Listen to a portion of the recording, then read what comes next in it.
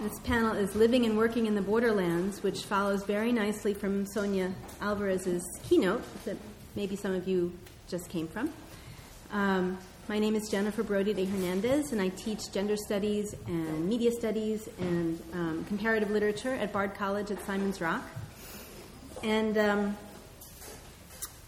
panelists today are Margaret Randall, Ruth Irope Sanabria, and Michelle Gonzalez.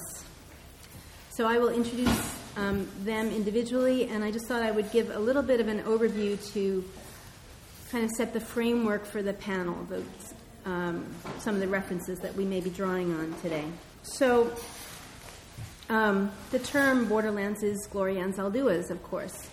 She also coined the term New Mestiza, by which she meant, quote, a liminal subject who lives in the borderlands between cultures, races, languages, and genders. In this state of in-betweenness, Anzaldua said, the mestiza can mediate, translate, negotiate, and navigate these different locations. So you hear echoes of what Sonia Alvarez was talking about right there. And this was, Gloria Anzaldua dates back to the 80s. So in a conference that's retrospective, looking back over 40 years, I think it's really appropriate to look back at Anzaldua and what she was telling us back in the 80s. So I think that all of us on this panel would identify ourselves as mestizas in the sense of people who have spent our lives straddling the borders between different cultures, different worldviews, and different identities. Not only that, but I would say that all of us are nepantleras, Anzaldua's term for those who not only live in the borderlands, a space she also called nepantla, but actively strive to translate between the two sides of any particular border, to be the bridge, as Anzaldua put it, to create the meeting ground where productive negotiations can take place and new ways of being can emerge. By nepantla, Anzaldua meant, quote, the place where different perspectives come into conflict and where you question basic ideas, tenets, identities inherited from your family, your education, and your different cultures. Inhabiting this space is not easy or comfortable, as I think you're going to be hearing from our panelists today. But it's also a very exciting place to be because, as Anzaldua put it, Nepantla is a zone of possibility, a liminal state of transformation. And transformation is what feminist scholars and activists have been working towards for the past 40 years and more, and what we still need to be working on today.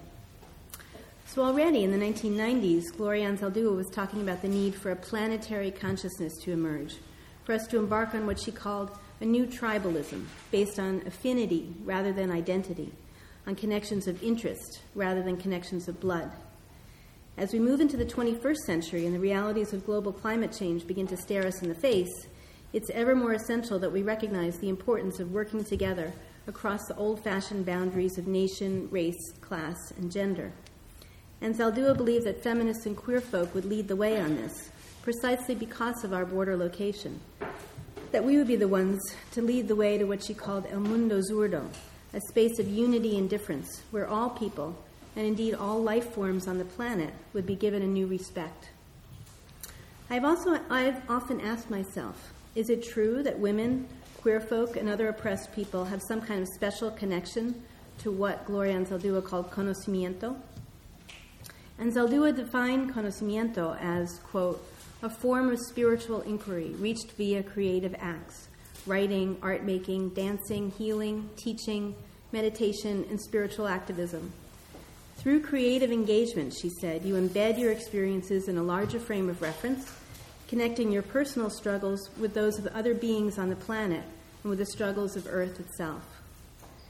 I don't think conocimiento is necessarily the exclusive province of the marginalized and oppressed, but I do think that oppression is a crucible that forces us to confront rather ugly truths that those in the mainstream halls of power may simply overlook or choose not to see. I see it as my business, as a feminist activist scholar working within the Academy, to promote, extend, and strengthen the work of nepantleras like Anzaldua and like our panelists today. As writers, we must use our words as spotlights shining into dark corners of the world where things happen that many people in the mainstream would otherwise have the privilege not to know or not to see.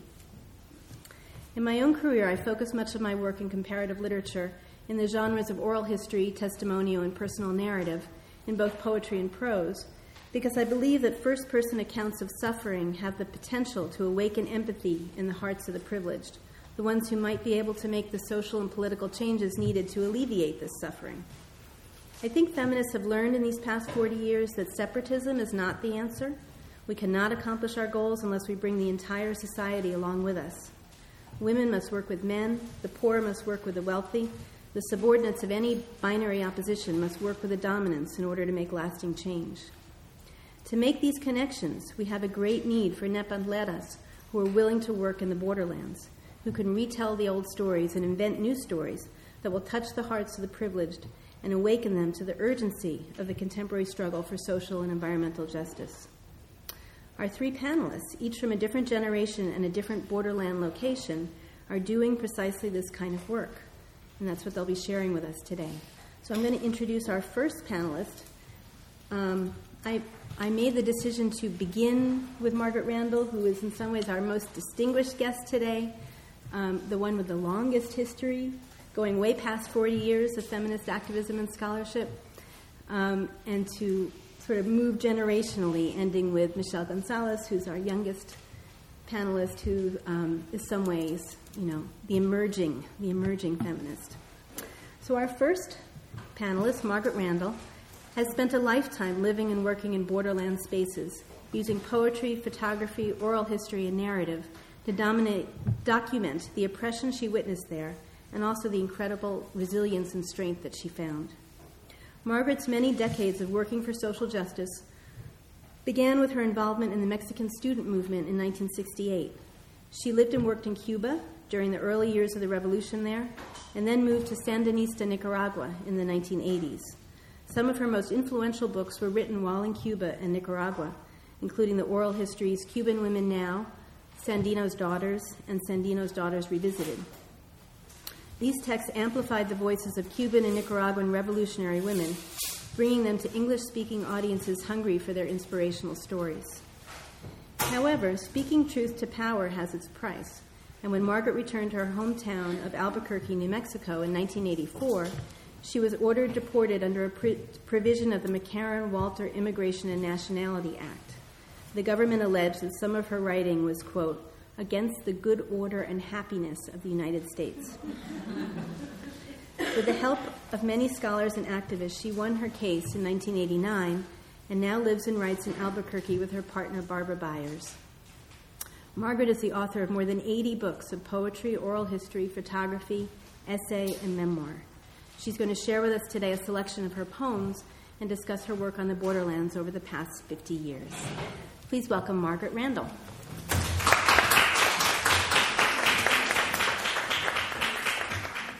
Thank you, Jenny, and thank you all for being here.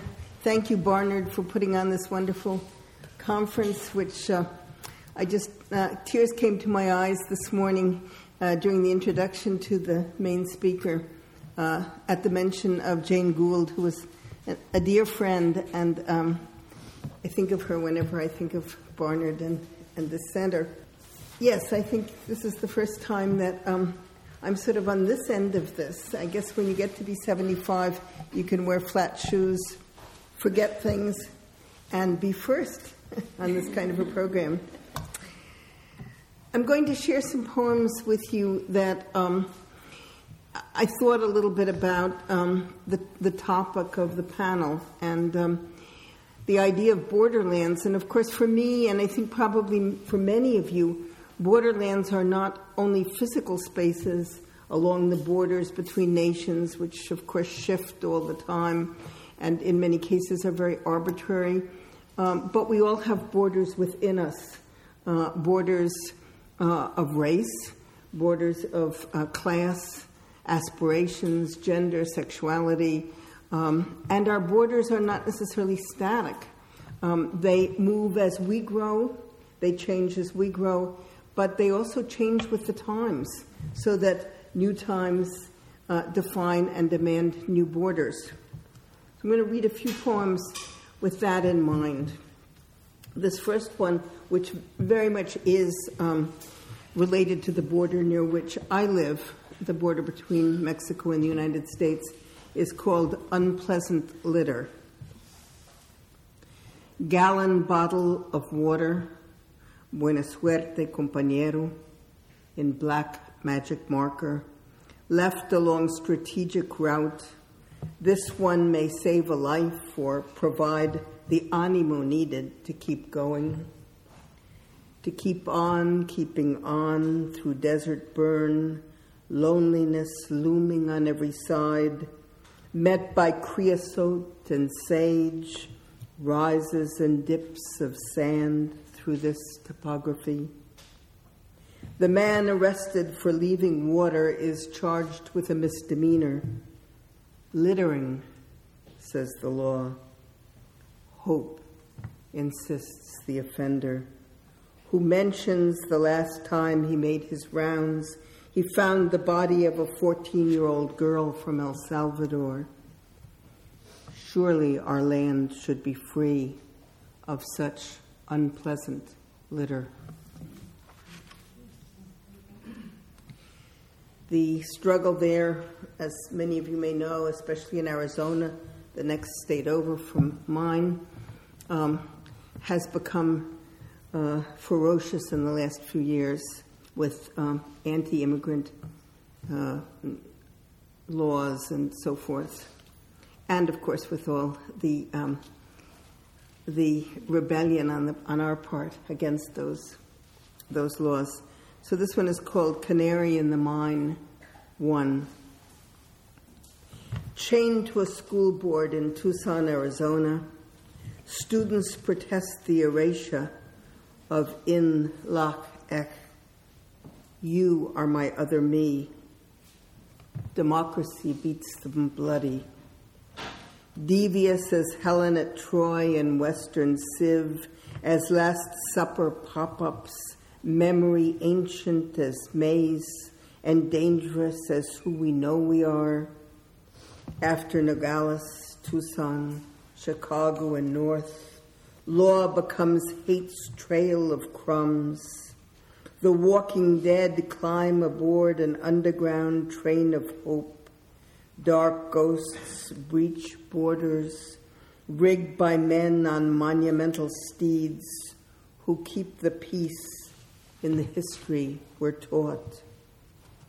Beyond the front-line border wall, invisible replicas fall like dominoes across the next ridge and the next. On the desert, all the borders die. Every brown child who fears questions, papers, and the pale green Migra van. Every child of every hue, taught nothing but how to score on the master's test, marks time, because thinking is dangerous and living by the rules foolproof prelude to a future where none can hear the song. When the floodwaters recede and fires turn to ash, when they come to see what's left, they will find 1,000,000 dead canaries singing in perfect harmony.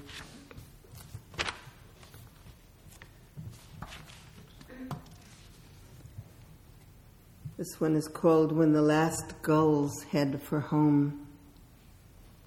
Sea, perfect as glass or raging wild, masks its hidden places. Canyon floors we cannot reach, lives and treasure lost to a history scattered in stories we know and don't. Tectonic plates inch or heave their restless shoulders. Volcanoes retch at depth, creating underwater Everests and whirlpools more mysterious than the Bermuda Triangle. Iron links of an anchor chain, once coiled in pride, corrode beneath the dark of centuries. Light gone out on regal crystal leaves human sockets empty. Humpbacks launch their hopeful cries. Schools of dolphin leap beside the furring march of ships, and dazzling blues and yellows dart through lacy forests. of coral in foreclosure. We cannot forget those mercury-poisoned waters, dead fish floating past demented sight, atolls that were nations, insignificant when measured in foreign debt, and that one peculiar cloud rising above the waves or cursing their underside, humanity's sad calling card, left again and then again, too late to lean out like a figurehead at Titanic's prow, or fill my lungs with brine when the last gulls head for shore. Too late to imagine this is a game that will be lost. I am still aboard our battered ship, tossed lee and starboard, clinging to one demon-lashed rail, gaining a sure footing, no longer my concern. I wield my poor language like a broken sextant, mesmerized by the heave and pull of time upon my history. I weep for the stories lost and a future that might have been untethering at my waist.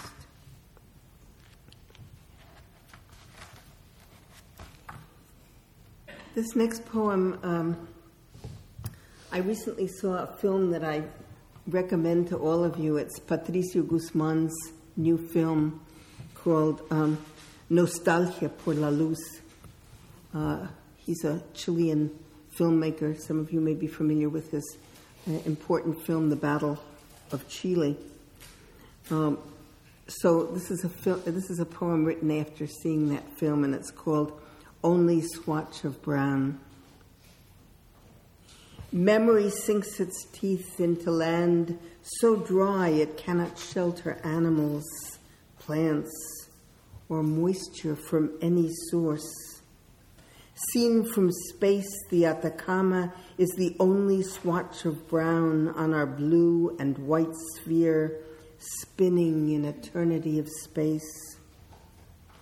Frigid nights, suffocating days, brilliant moons. Memory loses its haunted way, crystallized in salt nuggets and barren dreams. Earth is broken into a patchwork of hungry pieces, spreading.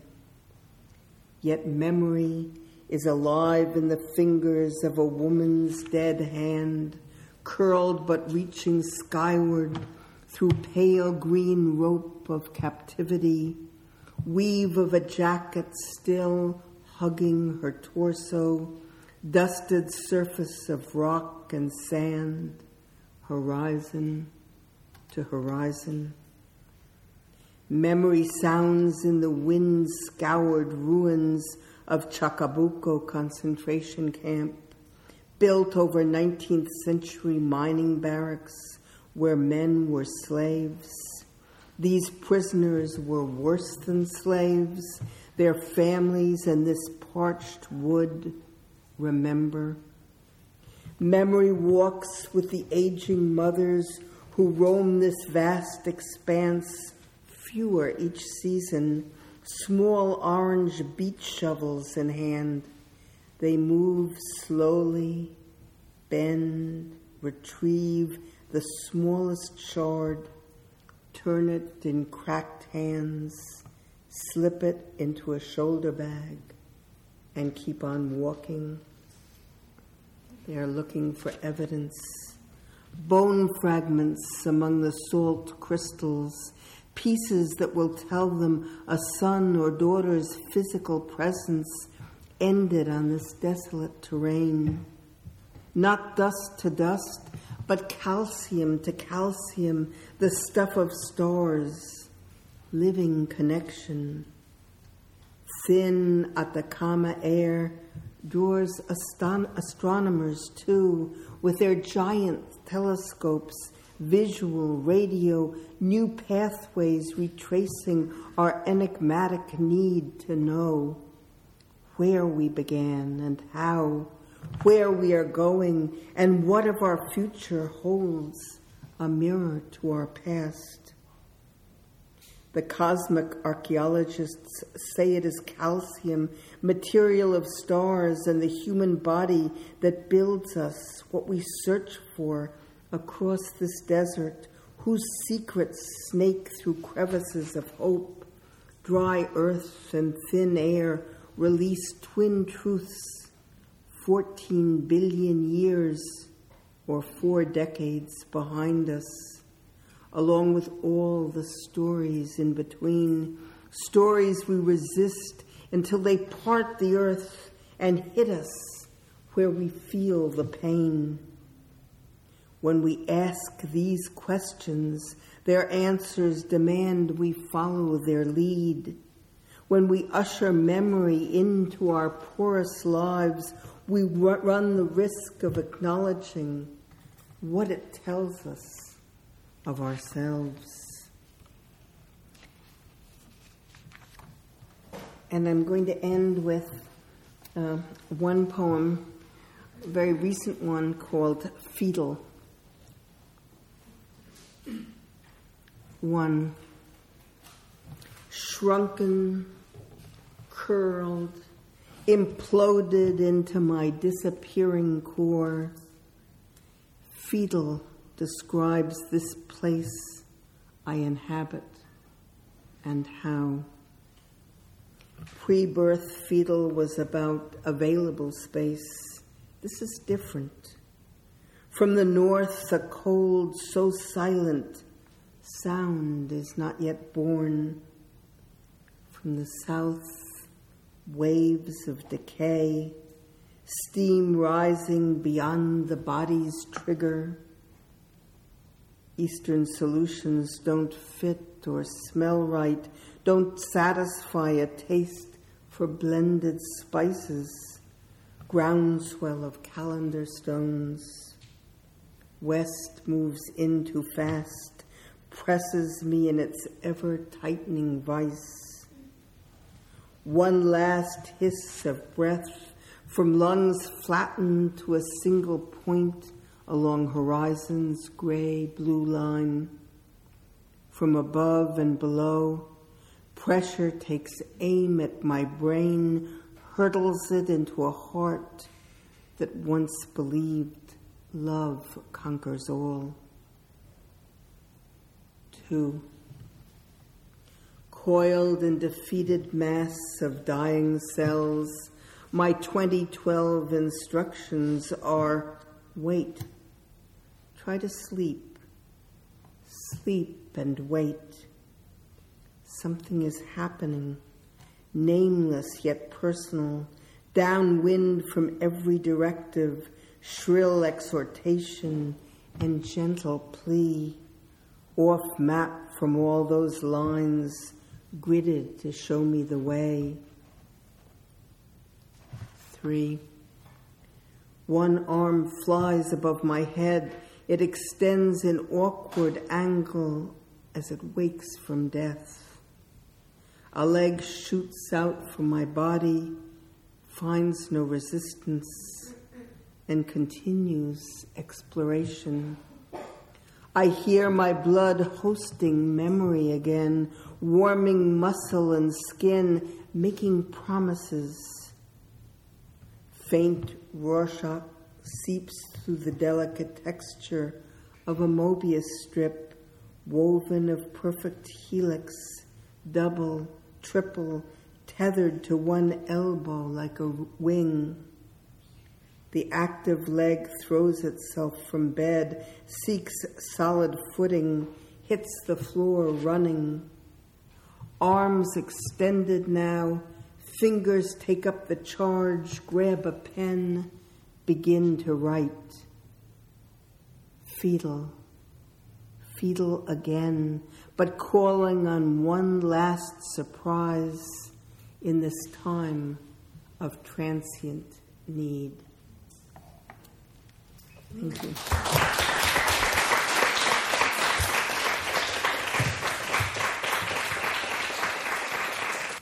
Yeah, I may have neglected to mention that our first 2 speakers are going to be reading their poetry. We wanted to consider poetry as a kind of borderland genre, too. That's part of our intention here. So our next speaker, Ruth Iribe Sanabria, was born into a political context that forced her to confront violent oppression from a very young age. In Argentina, during the dirty war period of the 1970s, when Ruth was 18 months old, the military police disappeared her parents and imprisoned them for their political beliefs. Her mother, Alicia Partnoy, chronicled her time in The Little School, which is the name of her book and the name of the prison in which she was held and tortured. Ruth was lucky to have been left in the care of her maternal grandparents, and in late December 1979, she and her mother went into exile in the United States, followed soon after by her grandparents. Ruth grew up in Washington, D.C.'s Mount Pleasant Adams Morgan neighborhood, and many of her poems explore her experience as an immigrant inhabitant of the borderlands between many identities, Latin American but not Mexican, Jewish on her maternal family's side, first-generation American, profoundly mestiza in Anzaldua's sense. Ruth's first book, The Strange House Testifies, published in 2010 by Bilingual Press, was the second-place winner in the 2010 Annual Latino Book Awards. In this book, she moves fluidly between past, present, and future, seeking a resolution for the violence that accompanied her early childhood. Like Anzaldúa, Ruth weaves issues of identity and social justice into her poetry, using the power of pen and voice to re-enter old wounds in order to heal them and to imagine new futures, to create what Anzaldúa called alter narratives, alternative visions of the world that could be. So please welcome Ruth Sanabria. I'll begin with a poem called Refugees in an Attic on Kenyon Street. And Kenyon Street is in D.C. We are the resident ghosts, atheists in the blue dollhouse. Our hosts are white and subversive and devoted to Jesus. I descend from their attic. I want their mints and their chocolate bunnies. God will punish me if I steal. How to not bend in confusion or in desperate gratitude. How to not be too quiet when seen. How to listen to their language, befriend their words. These things my mother shows me. To rebuild my body, I watch her rebuild her own. I spin alone in the quiet attic room. I spy on raccoons from the edges of the attic window. I float back across the sky. Yes, the walls warm. Yes, the floors hold. Their roof is stable, yes. Without scandalous sounds, they raise their wine glasses to us. They break bread with us. In gratitude, we hold our tongues. We drop our heads for grace. And I don't know how this fits into this, but I guess when I was young, in Argentina they have like the butcher shop. That's where you get your meat. I mean, now there might be supermarkets, but when I was there, you had to walk to the butcher shop, and it was just like a bloodbath in a butcher shop. All the meat is hanging, and I had at some point, something snapped in me, and I could not distinguish between like butcher shop blood and violence against people. So and that was just something that happened to me. So starting around 7 or 8, I did have this kind of interest in vegetarianism, which is hard for Argentinians because we just eat meat. So I don't want to give the wrong impression. It's just, this is that I don't know. So this is called On the Skewer. And have you ever eaten meat and it's not what you think it is? So on the skewer. I've eaten pork, from pernil to chuletas to chitlins.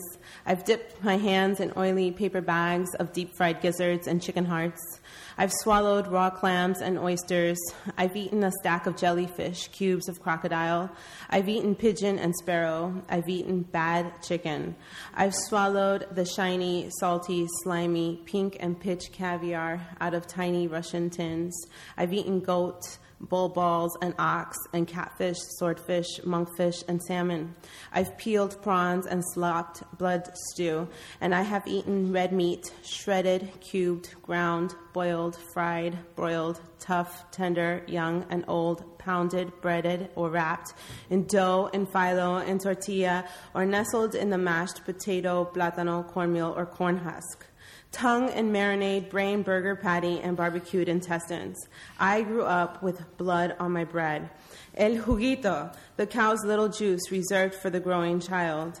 The scent of the steak on the skillet drew me to my mother when hungry, and the meat we just ate on that stick was neither cow, nor pork, nor chicken, nor fish, nor ox, nor goat. The blood drains from us. And I grappled with what I should read today. I have a poem called Las Aguios de los Speaking Tongues, but it's such a performed piece, and I'm just, I don't know, I don't think I'm going to read it. So instead I will read excerpts from the poem, this large piece that I worked with, found text from Nunca Más. When I was in college, I was at Rutgers, but I would travel down to Princeton just to hang out by myself in bookstores. And I found on the bottom shelf one day like this Nunca Más translated into English. And I flipped through it. I had never really read it because the one we had in our house was in Spanish, and I just don't do well with reading Spanish. And as I'm flipping through it, I open it to my mother's testimony. It's not like right there. It's just one of those strange moments where you're sitting and you're just opening it to the perfect page. So I started working with that text and writing my own poetry. So there's some, you'll hear citations. And the purpose of the first torture session was to soften up newly arrived prisoners, and these were carried out by any number of personnel. Once it had been established that the prisoner had some information of interest to offer, sessions run by special interrogators began. In other words, there wasn't even a prior assessment made as to whether the person they were going to kidnap really knew anything of any interest to his captors. Page 60. I don't remember what actually triggered the insurgence of that day, what set in motion our little hurricane bodies. But I do know that together we lost our teeth, and together we learned English from the TV in the house of the exiles, where my father, my stepfather-to-be, your mother's boyfriend, and a bunch of men we called tios lived. And so basically, you and I were destined to be juntas. Still, who came up with the idea to lure Colin, our 6-year-old neighbor, over to our side with unsweetened lemon water?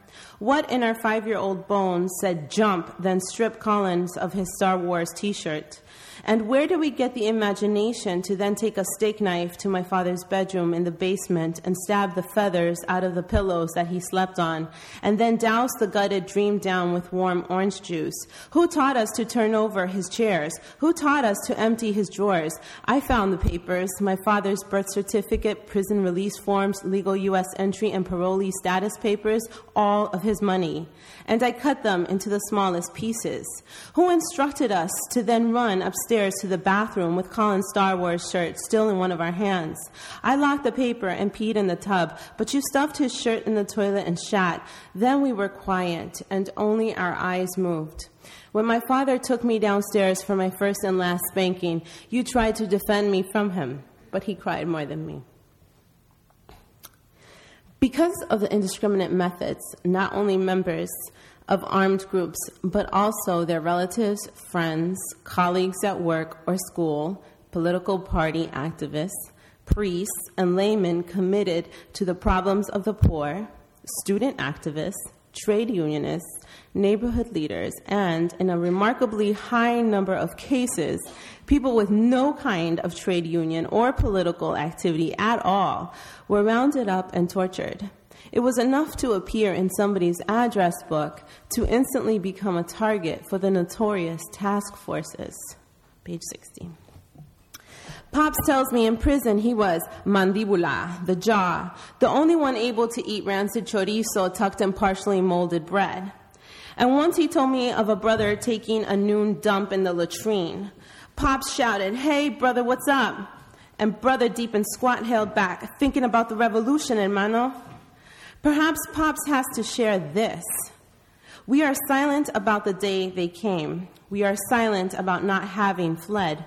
We are silent about what happened to him inside the death camp. But absurdities are shareable.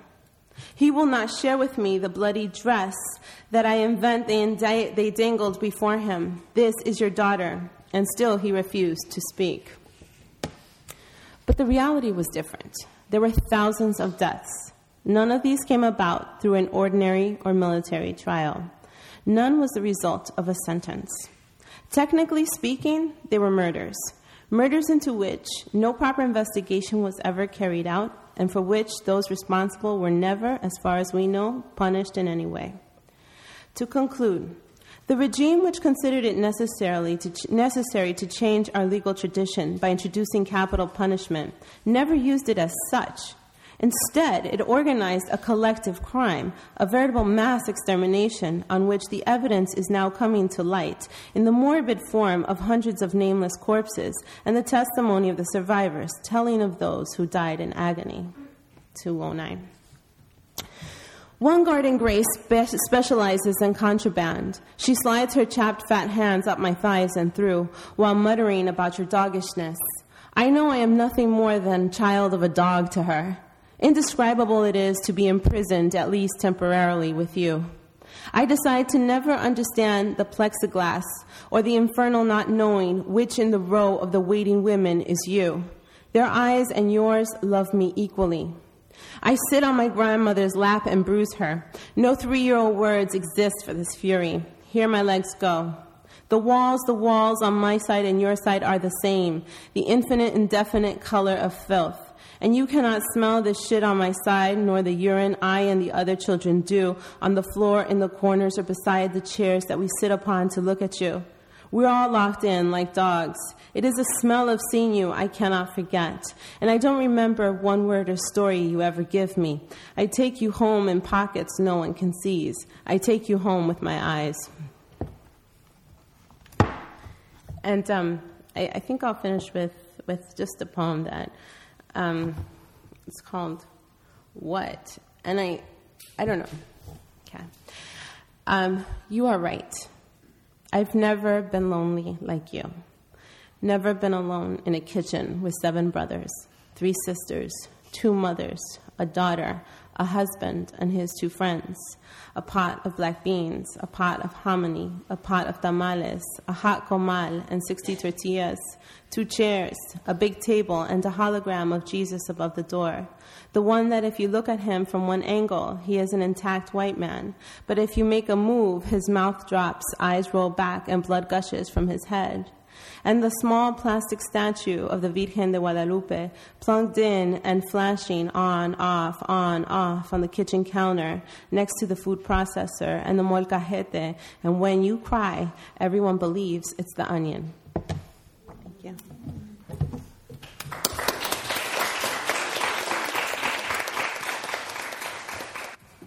Thank you, Ruth. Our final panelist has the distinction of being the youngest among us, at least us up here at the table, and thus the one whose borderland location is most directly on the cutting edge of emerging conocimientos. Michelle Gonzalez is a senior at Bard College at Simon's Rock in Great Barrington, Massachusetts, who will graduate in the spring with her BA in Gender Studies and Cross-Cultural Relations. She's currently writing her senior thesis on body politics, queer identity, and the right to appear in public spaces. She's also passionate about reproductive rights and other LGBTQ issues. Michelle is an active feminist blogger, the student leader of the Women's Center on our campus, and aspires to become a professional feminist. Please welcome Michelle Gonzalez. In preparing for this conference, I spent a lot of time trying to write a paper, trying to take notes, trying to do something at which I could come here and feel very prepared, read to you guys, not be nervous, all of those things that sound really great.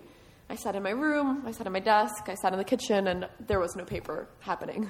So instead, I felt it was a lot more natural and a lot better for this process of exploring these borderlands for me to just speak more openly.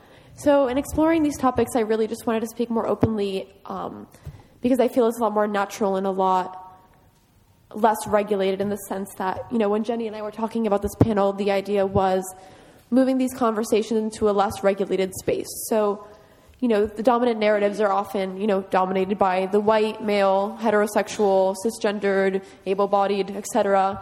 discourse on what things are and what things should be. And in order to break free of those narratives, we look for less regulated spaces. So as Margaret and Ruth showed us earlier, you can use poetry to find your voice and share that with new people. And as a blogger, I utilize the internet as a less regulated space in which I can share my opinions to a wider audience and communicate those experiences in a less regulated space. And what space could be less regulated than me just talking to you guys right now? Just my mouth.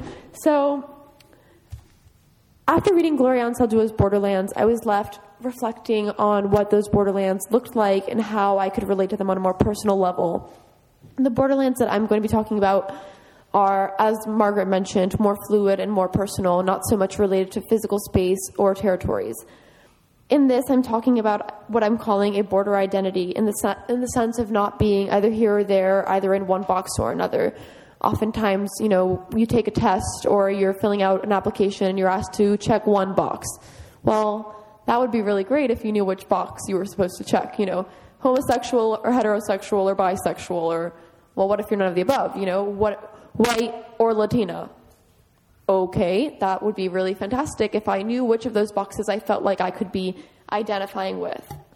So what I feel like I have, and many others, of course, have been situated within this third space of identity in which you're constantly being overwhelmed by socially constructed narratives and definitions of what race is and what sexual orientation is and what you should be identifying as a person.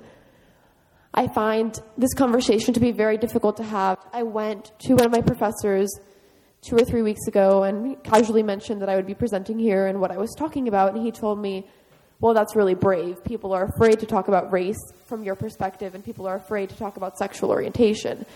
And I told him that if I didn't have this conversation and if people didn't start having this conversation, we wouldn't be making any progress. So here I am.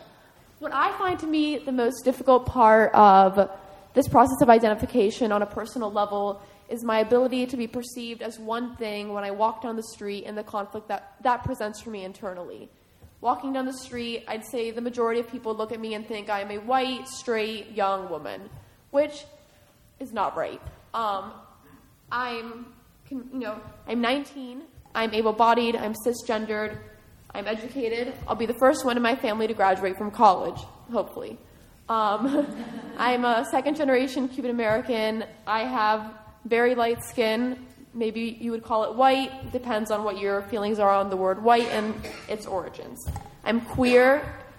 And all of those things combine and put me in a place where one box just isn't going to cut it. I can't, take a test and identify with one box because there is no one box to sum up all of me or all of you or all of anyone else. We are more than one box. We are more than one option, and one word just is not going to define us. My freshman year of college, my school hosts something called Diversity Day, where we're required to attend these events that teach us about race and class and sexual orientation and hopefully make you feel slightly uncomfortable. Well, they totally succeeded because I was very uncomfortable. I went to a discussion on race, and they asked us to separate ourselves into 3 groups. And everyone in the room would go to their little corner. White people to this corner, biracial people to this corner, and people of color to this corner. Oh my goodness. I was internally freaking out. I had never really had to, other than the standardized tests and things, but I always had to find myself in more than one word. And in that setting, I was forced to pick one. I was definitely not comfortable enough about myself to raise my hand and say that one word just wasn't going to cut it. So I casually walked over to one corner, to the people of color corner, because I couldn't identify with the white people in the room, and I couldn't really identify with the 2 other people of color that were sitting next to me. I will never forget that moment, and I think it's definitely played a crucial role for me in defining how I identify. I probably cried that night and definitely remember having many conversations about it thereafter because I felt very in between. I felt like I was in this third space that really didn't exist for me in that room and oftentimes doesn't exist for you in, real life or, whatever you want to call it.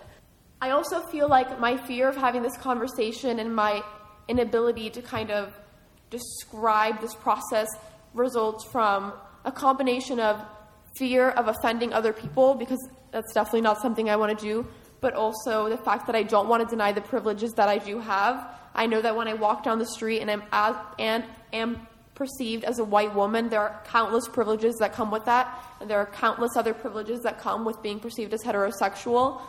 But at the same time, I feel like it's important to figure out those things for yourself in order to belong to a community. I've been told that I'm not Cuban enough, I'm not Latina enough. I went to a high school my sophomore year, and no one wanted to be my friend at this predominantly Cuban school because I wasn't Cuban enough, whatever that means. And at the same time, the white kids didn't want to be my friend because I wasn't white enough. Awesome. So I feel like this internal struggle that I'm having is not strictly individual, and it's very collective. And I think there's a big need to bridge these gaps and have this dialogue. And Ansaldúa says, what we are suffering from is an absolute duality that says we are able to be only one or the other. It claims that nature is limited and cannot evolve into something better. And I agree with her, and I think that we really need to challenge this idea that we are strictly limited in who we are and who we can be. As Audre Lorde says, we can't use the master's tools to dismantle the master's house, and we can't just check one box and think that's going to solve all the problems that we have. We have to, challenge those things, and if it means you have to write next to that little box, whatever else you want, or however you feel that you need to challenge that, I feel like that's really important. And I think for me, it's something that has been very hard to come to in terms of what that means for me and how to exactly go about doing that, because there is still a whole lot of discomfort and concern about having those conversations. Ultimately, what I see as the most important is I see this kind of dialogue at a crossroads. Ansaldúa says, and there in front of us is the crossroads and choice, to feel a victim where someone else is in control and therefore responsible and to blame, or to feel strong for the most part and in control. I think it's very important to start having these conversations and shifting our paradigm in order for us to be in control and to have these discussions and to challenge the dominant narrative which encourages us to categorize ourselves into one box. I see this monolithic categorization as a tool to oppress people, to restrict identity, to limit expression, and to prevent communities from coming together and challenging the power structures and the hierarchies that maintain people, make people submissive, make people oppressed, marginalize people into having experiences that are shaped by these power structures. So ultimately, what I think is the most important is having this paradigm shift and starting these conversations. So that's what I was hoping to do when I started writing. I guess I just wrote some notes, I didn't write a paper, but started having this conversation, and I'm having these conversations more and more frequently. So thank you all so much for coming. Thank you, Jenny, for the introduction, and thank you, Margaret and Ruth, for sharing your work with us.